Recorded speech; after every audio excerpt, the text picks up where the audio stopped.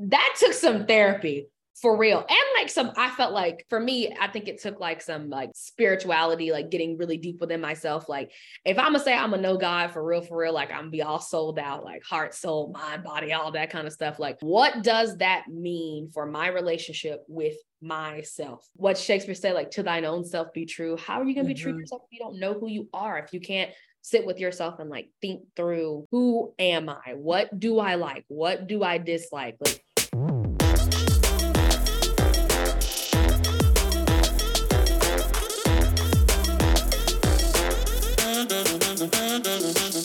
Hello, everyone. Welcome back to the Permission to Pivot podcast. I'm your host, Jasmine, and I'm so excited about the guest that we have today. Bree Thomas is in the building and here to drop some gems for y'all. Bree, could you introduce yourself for the listeners and let us know who you are, what you do, and where you're at? Yeah, of course. So my name is Bree Thomas. I currently live in Dallas, Texas.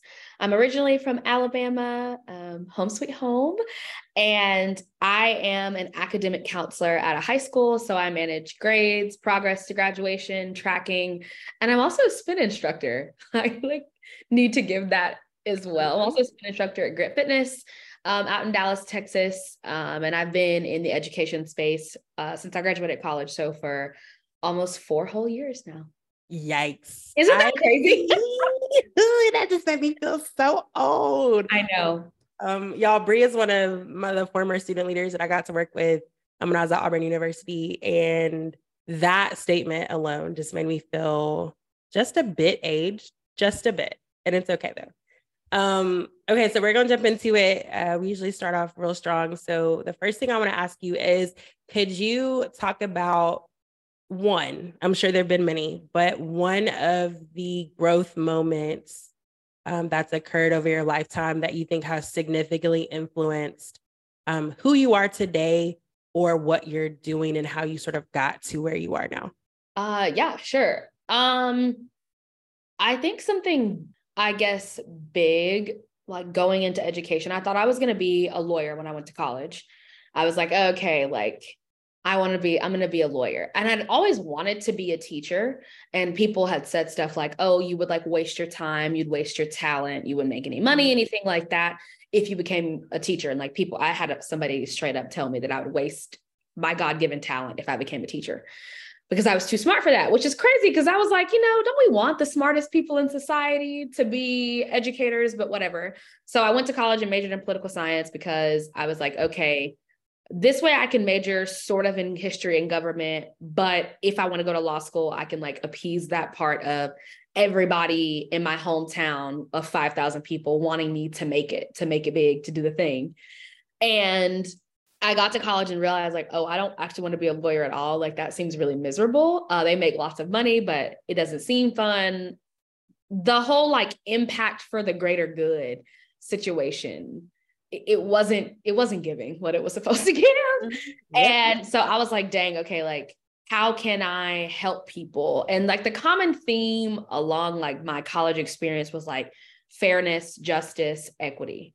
Like, how do I make things the most fair, the most just, the most equitable for all types of people? And I think being involved as a student leader and like really just like being involved when you were working with OID, with Office of Inclusion Diversity, and running for student government president and being involved in a lot of campus organizations really opened my eyes to the fact that we were living in not even just 2 separate worlds, but like multiple separate worlds. And a lot of it came down to what type of high school you went to. And I was like, dang, educational inequity is like a really, really, really big problem, because the separation between the haves and the have-nots, I guess if you could say at Auburn, was about money, but a lot of it was pinpointed down to like, where'd you go to high school? And as I met people from bigger cities, where they were zoned to go to high school, even within Alabama, made so much of a difference of what their educational outcome was. And I had a friend who went to a Montgomery public school, and he said something to me of like, nobody expected me to make it to Auburn. And I was like, what do you mean? You went to Montgomery public schools? Like, there's not really anything else. And he was like, but Montgomery public schools isn't up to the caliber of the private schools. And my best friend went to a private school in Montgomery. And I was like, oh, y'all live in the same city and had such a vastly different experience because of who had money and who did not.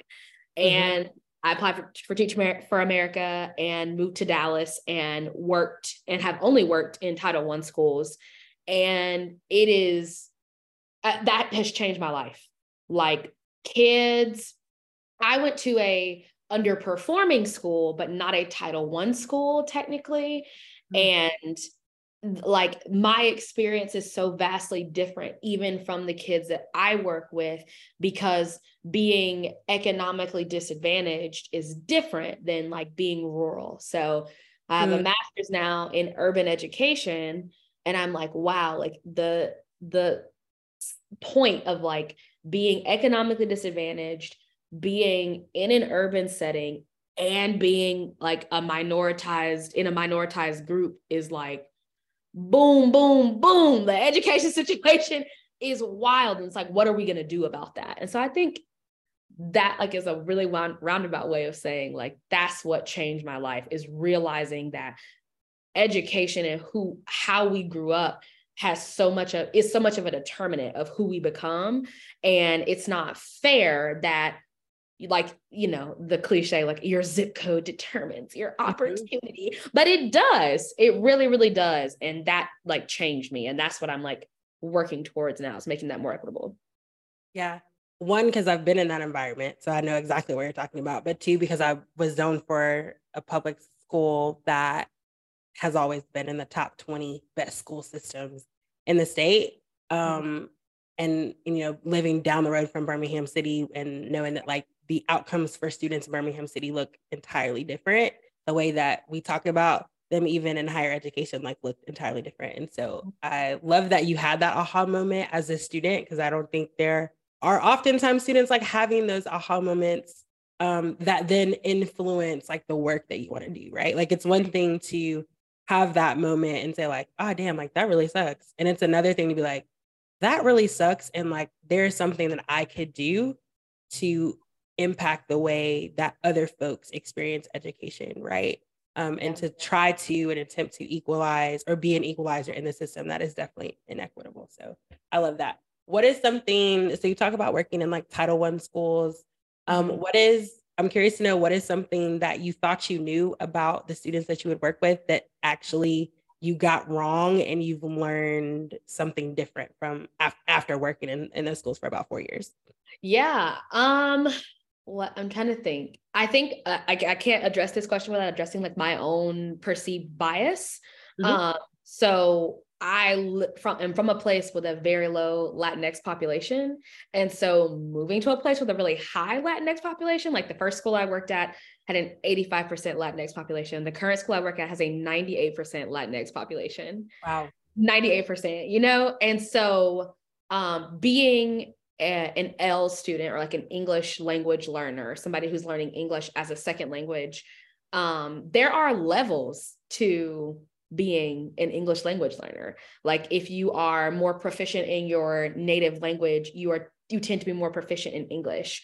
And I think like the differentiation of like meeting, like I thought I knew what it meant to meet kids where they were. Like, oh, I got you. Like I can see you in your hardship, like your social and behavioral situation. Like I got you. I grew up low income. I'm there. I never, ever have experienced not understanding the dominant language in a place and trying to accommodate for what that meant. And also like, I didn't grow up around a lot of Latinx people. So my misconceptions of like Hispanic Latinx culture, all of those have been challenged since I moved to Texas. And I'm like, damn, I really didn't know nothing. Like I really thought I was like, oh, I understand diversity and inclusion. And you realize like, dang, maybe I didn't grow up, I'm Black, but maybe I didn't grow up in a diverse environment. And when I got to my school, I was like, I did not grow up in a diverse enough environment, because even like little like cultural sayings and like, oh, like I expected all my kids to be Catholic. They're not. A lot of them are, but like all of my kids aren't Catholic, or like learning like the nuances of particularly Mexican culture and like how you address elders and teachers and all that kind of stuff. I was like, oh, dang, like I thought I had that down pat because I was like a diversity, like a DEI beacon of light. And I got here and I was like, oh, damn, I need to shut up and listen. And At Auburn though, yes. Yeah, you were. Somebody who like got it. Yeah. But when I moved, I was still somebody who got it, but I needed to shut my mouth and listen way more than I needed to do any educating on that kind of topic when I got here. Man, Bree, you said so much in such a short amount of time, because I think that sometimes other folks, and I would say folks who are not like deeply entrenched in DE&I efforts and justice work, make this assumption that if that is the work that you undertake and that's, you know, the hill that you sort of die on, so to speak, that you are this expert in all things, right? And the reality is that like even folks who work in diversity, equity, inclusion, we're still learning, and when the environments change, sometimes it exposes like, wow, one, either I'm severely misinformed, or two, like I was unconsciously holding a bias because I haven't been around X population of people, right? And so I haven't had an experience that allows me to like truly get a peek into this culture, this experience. And not to say that like Latinx culture, like Black culture is so broad. And so it's like, I have a better understanding of Mexican culture now, but like, okay. Like, and that's not, that doesn't speak for all Latinx, like all of the Latinx people that I may ever encounter, right? And so I think like I know that's always humbling when I have that experience. And so I'm making an assumption that it likely was a bit humbling for you too. Extremely humbling when you're like, oh, like, let me tell you about what I know. And also like the perception, like I came into it, as much as I knew this was the like wrong mindset to have. It's like, I'm going to teach these kids, I'm going to love them, and I'm going to help them. And because of the program that I did, and also just being like a college student, like they pump you up. Like, you are such a leader. You are so driven. Like, you can do anything. You can change the world. And I'm like, yeah, like, I'm going to help these kids. And then it's like, girl, at the end of the day, you still 22. You don't know what's going on. You don't know how to pay your bills yet. Calm down. And I would get in front of kids and be like, okay, like, let me impart all of this knowledge onto you as a history teacher and like give you the real stuff.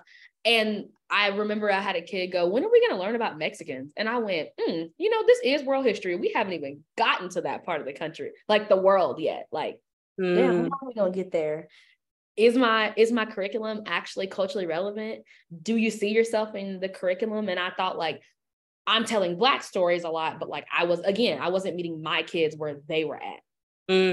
I was like, because y'all are not Black. Yeah. I love that. I'm wondering what has been like one of the most challenging moments for you in education broadly, right? Because I have a lot of thoughts about education. I have a lot of thoughts about K through 12 when I work in higher ed. I have a lot of thoughts about higher ed too. And so I'm curious, because you're in the K through 12 space, what has been like one of the biggest challenges that you've navigated as an educator?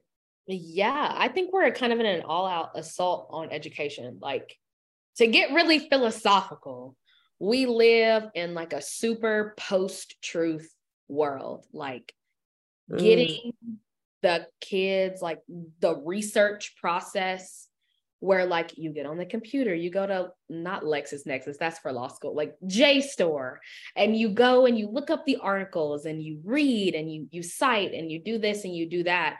I did a project one year where the kids had to debunk or support a conspiracy theory. And when I tell you the sources for like the debunking or the supporting, I was like, y'all, what is COVIDisn'treal.com? That's my source. Huh? I was like, where did y'all get that from? Like, obviously it's biased, or it's, you know, like it's going to present one view one way. And the kids were like, but it said it on the internet, so it obviously has to be real. Or like, I saw this on TikTok and I was like, okay, well, you have to corroborate your sources. The corroboration process is just not there anymore. And that's a broader cultural thing that we're experiencing. Like, when we're not listening, when you're watching the news and you're inundated with like, there's a virus going around. It's a dude who has been studying viruses and viruses only for 40 years. We probably should listen to him. When there are people telling you, no, there's absolutely no way he could be right. You are left in a really odd place of like, where do we go from here? Mm-hmm. And I think that like critical thinking skills have been underemphasized in education. Yes, so I agree. We've set ourselves up to never believe anything, but to never be able to figure out what we believe. Yeah.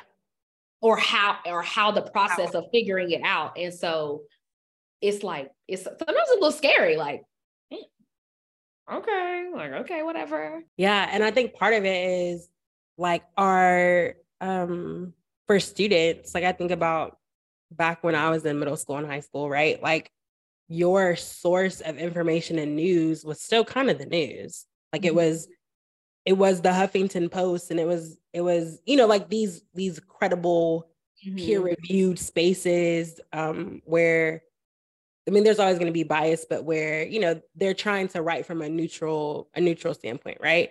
Where now, like, students' primary source of information is TikTok and Instagram and Twitter and all of these other spaces where everyone is not doing their due diligence to make sure that they present an unbiased or neutral argument. Like they're just talking to talk from their opinion, right? And it's helping students to understand when that's occurring. So you can cite a primary source well.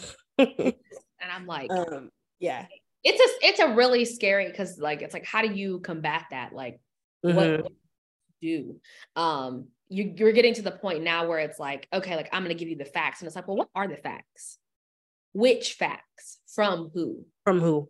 Yeah, right. Like we talk about like a people's history, like when kids are asking like, well, how do we know that happened? And I'm like, oh, well, they wrote it down, but so and so said that was misinterpreted or whatever. And it's like, good gracious, like, yeah, how do we just keep going around and around? Yeah. And I can see how, as an educator, particularly in the K through 12 space, that is hard to navigate. Think about in the higher ed space, right? Where I'm like, where is the critical thinking skill? But higher ed is the place where like we are open to that challenge, both in the classroom and outside of it, right? And there's lots of folks with lots of different perspectives. And I think K through 12 is not necessarily a place where you can't challenge it, but that's typically not the environment of most K through 12 experiences, right? And so I can see how it's that like tension of like, you can't use TikTok as a primary source, love. You can't. Unless you're citing someone who's an expert in their field. And even then, like, you can't use TikTok as your primary source. So yeah, I want to switch gears a little bit because so you've been out of undergrad for 4 years. So you're like emerging into sort of a little seasoned adult. Oh God. And you're like coming out of being a baby adult into like a more seasoned adult. And I'm very happy about this for you. So I'm curious to know, like, as you transitioned like from undergrad and you sort of found your footing like in your professional career, what were some of the like growth moments that you didn't anticipate happening, but you're glad that they happened? Oh gosh. Okay. Like changing of like my friendship dynamics. Like all of my friends from college live away from here. So I have like one sorority sister who lives in Dallas and a second one who like just moved, but everybody else, like my close, really, really good core, like the closest person is 4 hours away.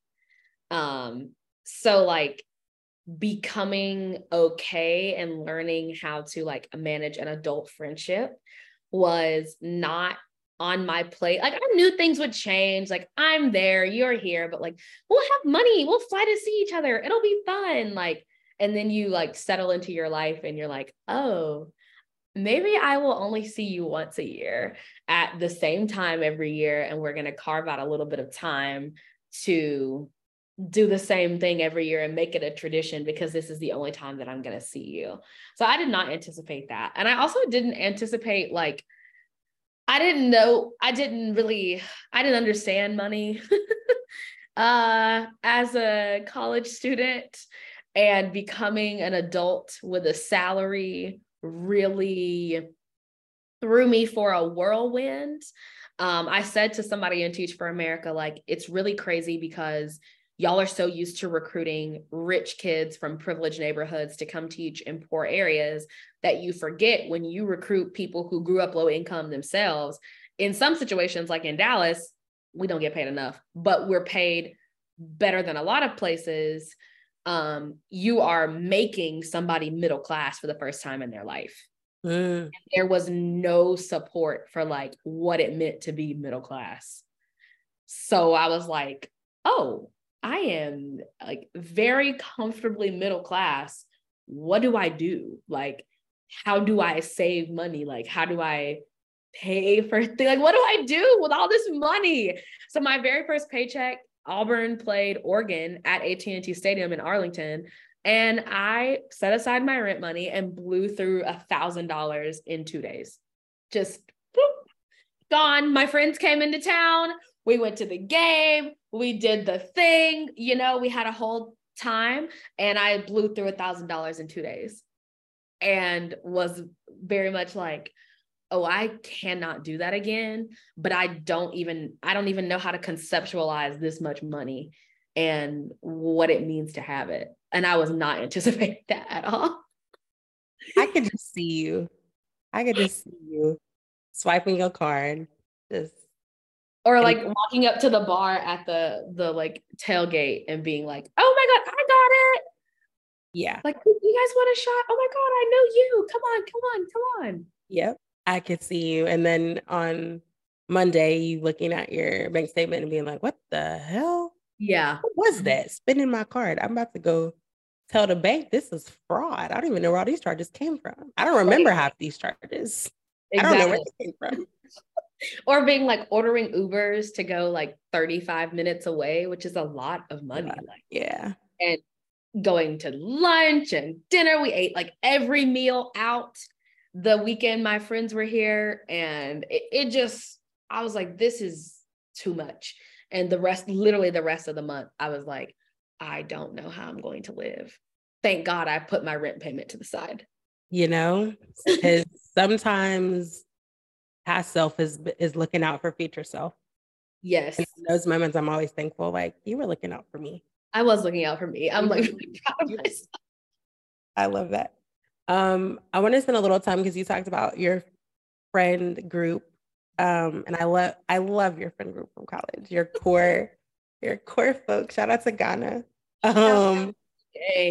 And I'm curious, sort of, not necessarily like how the dynamics have changed, as you sort of talked about it, but I'm curious, like, what you've learned about yourself, and how you show up, like, in not just friendships, I would say just in relationships overall, when those dynamics from your core people, the people who've like been your ride or dies for 4 years, how that maybe influence like your sense of self and what you know about yourself in relationships. Yeah, I really had to, I think people talk about it a lot and like maybe people aren't being as honest about it. I really had to learn that like not speaking to people is not like, people do not hate me because they're not talking to me all the time. I really had a really hard time with like adjusting to, I am no longer spending all of my time with my people. And just because like the phone really does work both ways. Like, and we might miss each other a lot, like physically, like, oh my God, I miss you so much. But we also might be missing each other like on the phone. Like I might text you and you might not respond for 2 days. And that does not mean that you hate me and that like you are ignoring me and you want me to die or anything. Like you're just busy. And I had to become okay with like, it's all right if I don't talk to you for a whole month.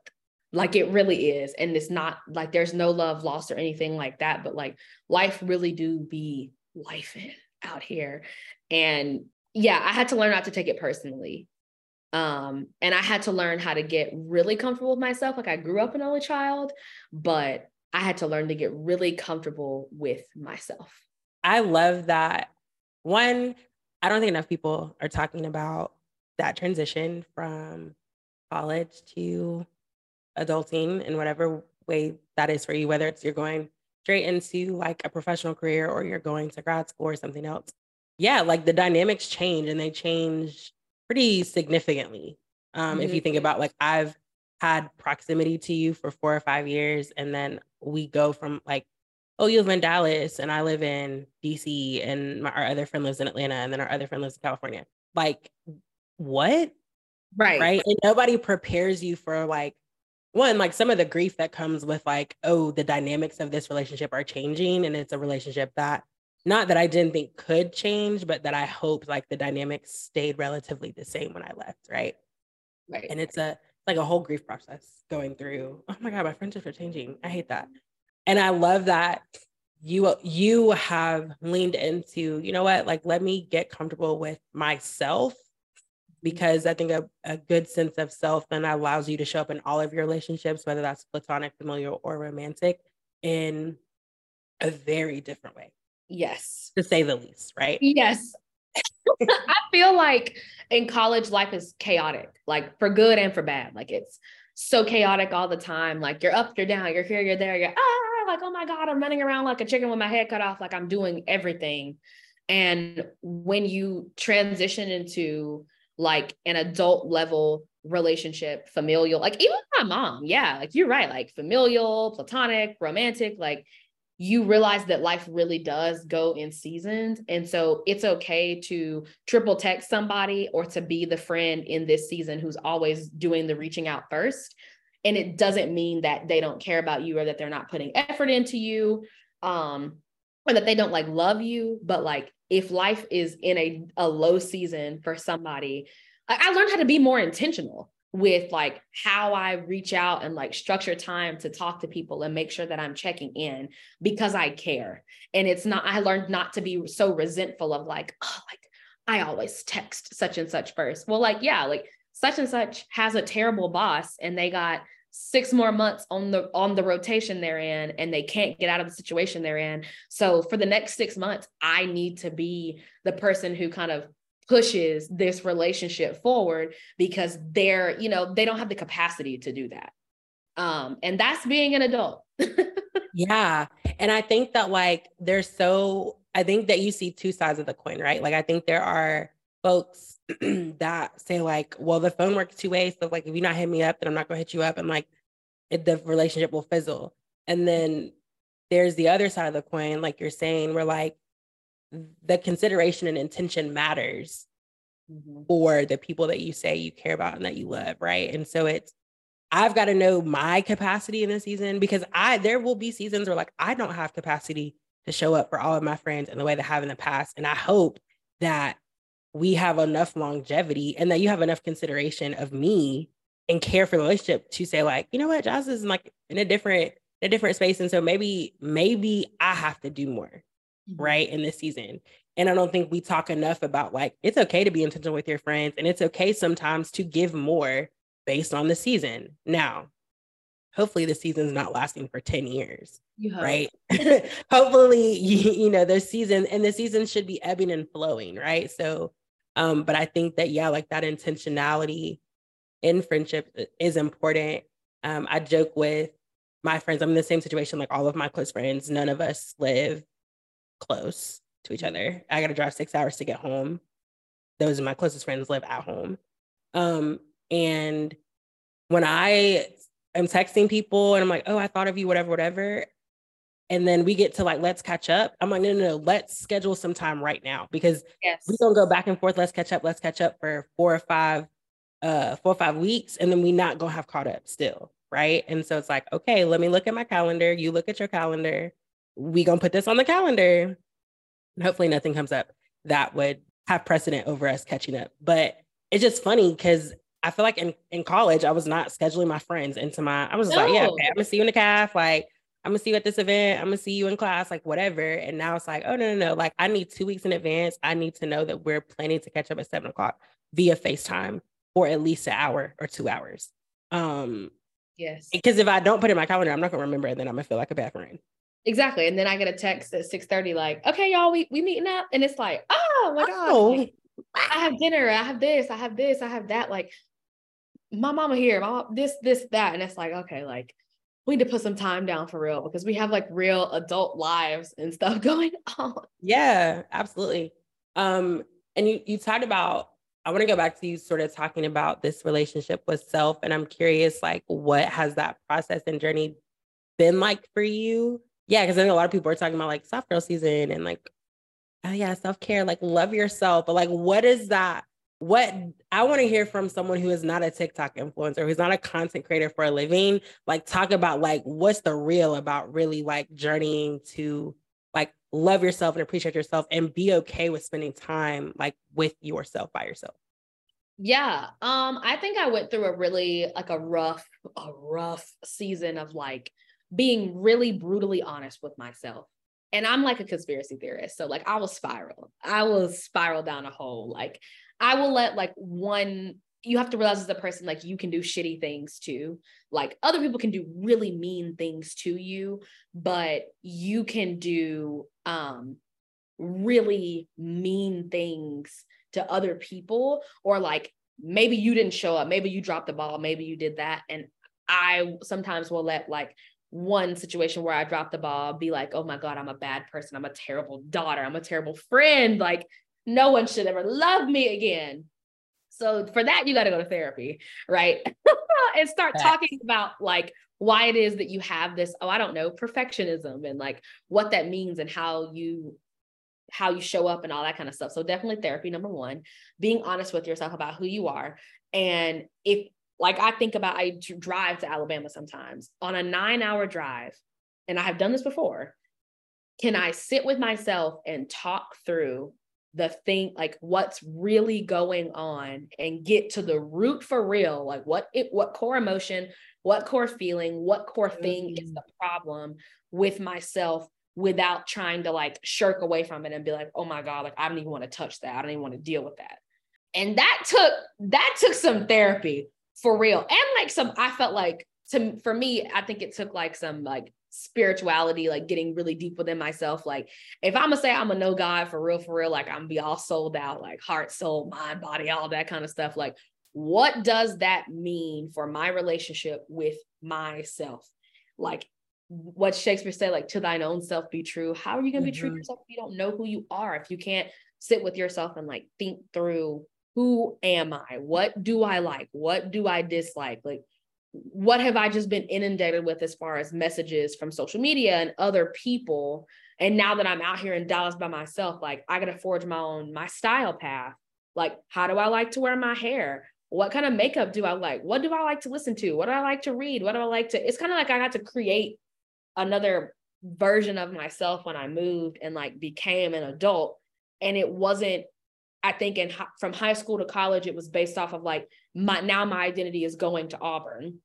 And from college to getting a job, it was like, oh, this is real. Like, yeah, like I'm a teacher. Cool, great. But like now people want to know about me. Like they don't want to talk about college anymore. They want to know what I like to do, who I am, and how I move throughout the world. And I really had to like go to therapy, sit down, talk with myself, talk with my friends to be like, okay, like this is that, like, this is who I am. And it was scary. It was so hard. Yeah.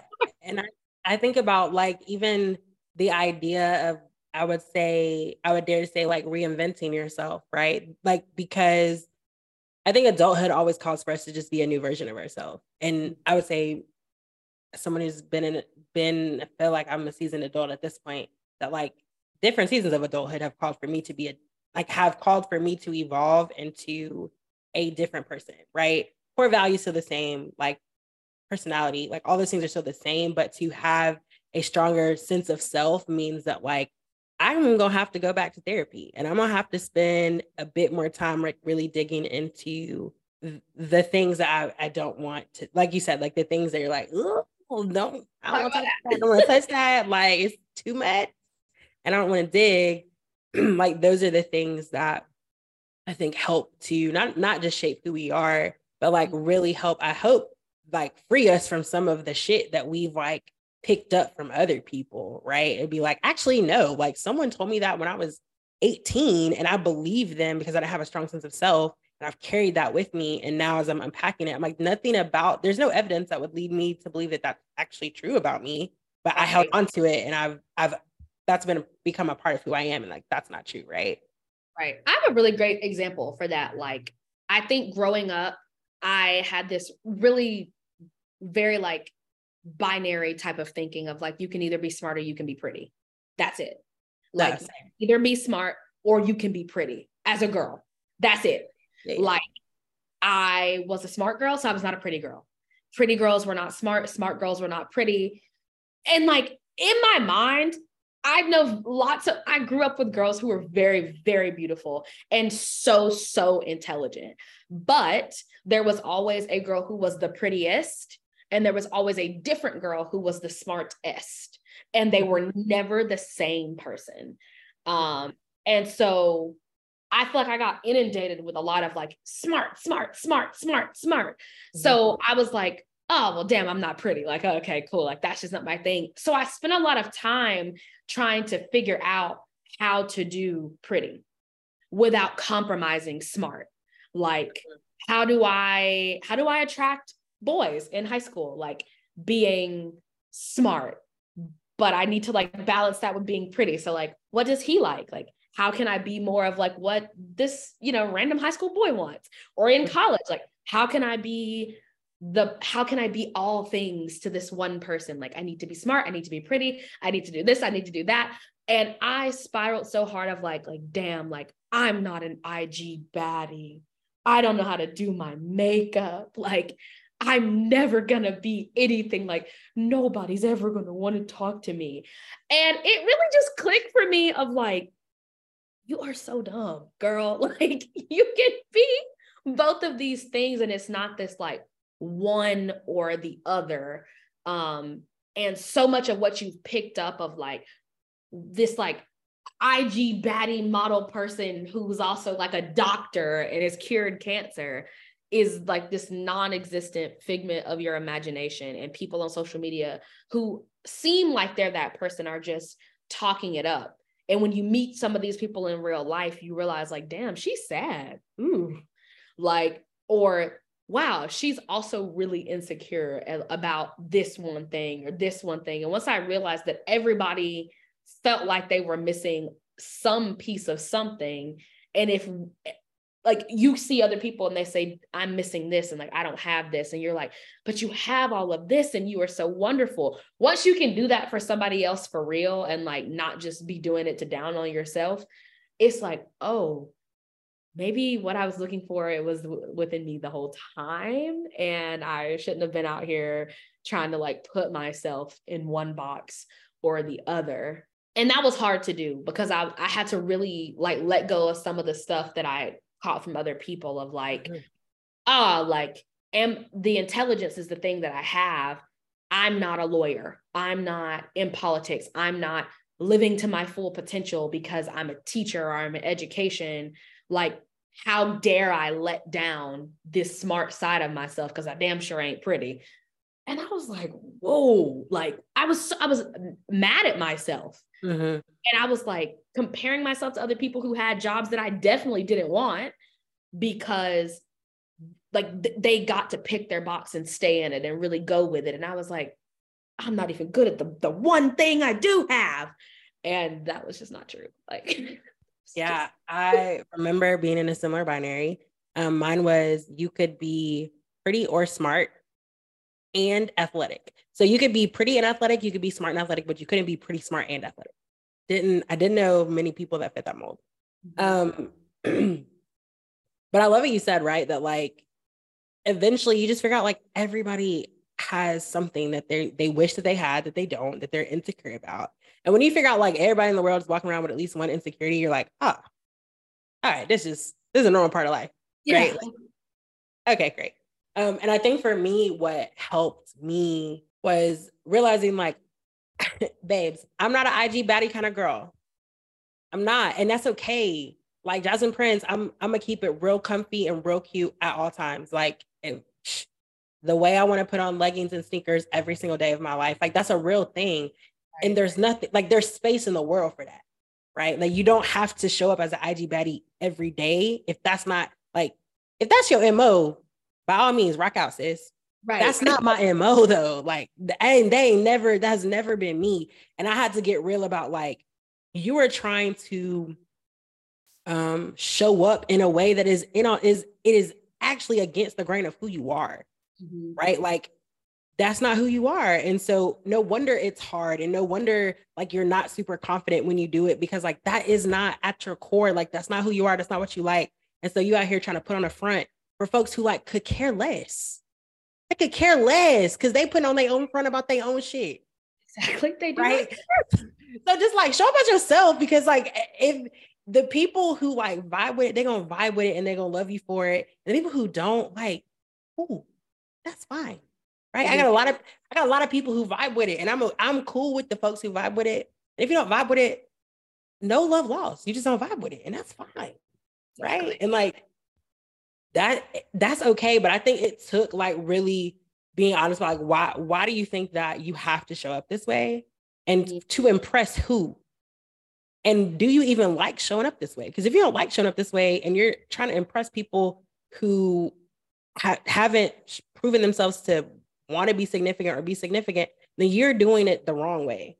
Like you're doing it the wrong way. And so and it's wild because I'm still like learning that, and still sort of all the time.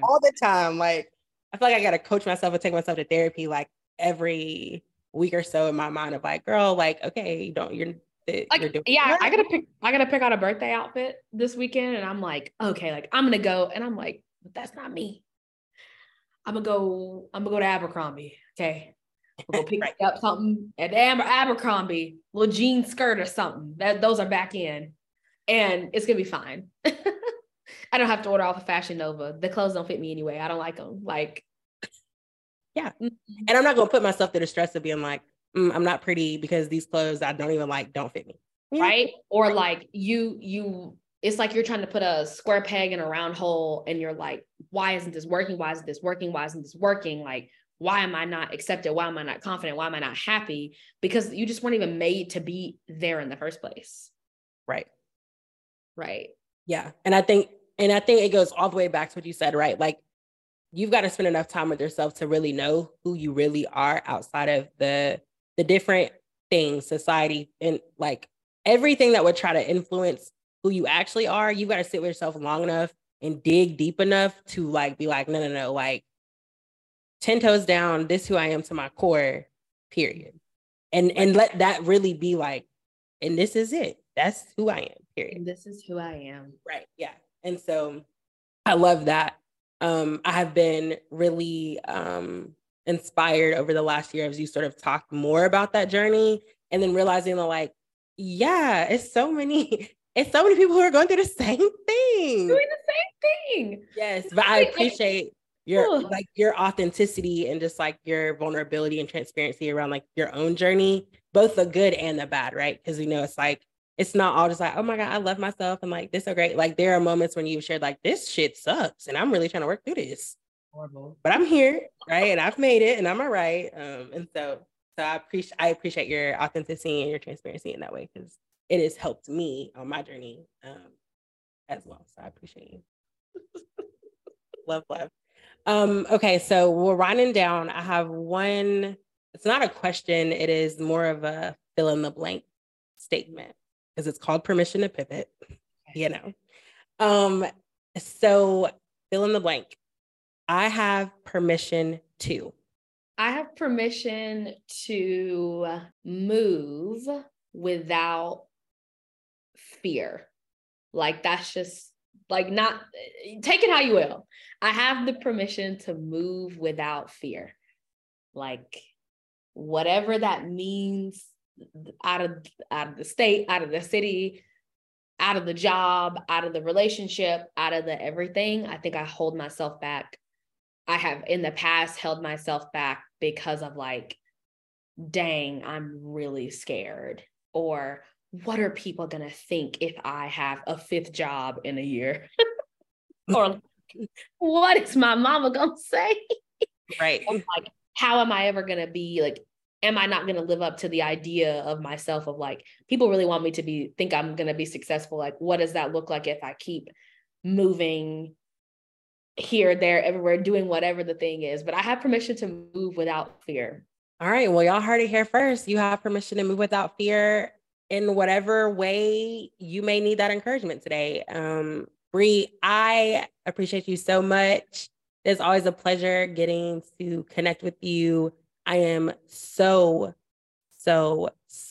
proud of the woman that you are, the woman that you're becoming, how you are showing up and adding value in the world. You have grown immensely since I met you at Auburn. And it makes me excited to be a part of like the village that has helped to shape that. And so I just want to say I'm proud of you and I love you so very much. And I want to give you your flowers for that. I love you too. Thank you. Thank you for inviting me. This is great. Of course. Bye.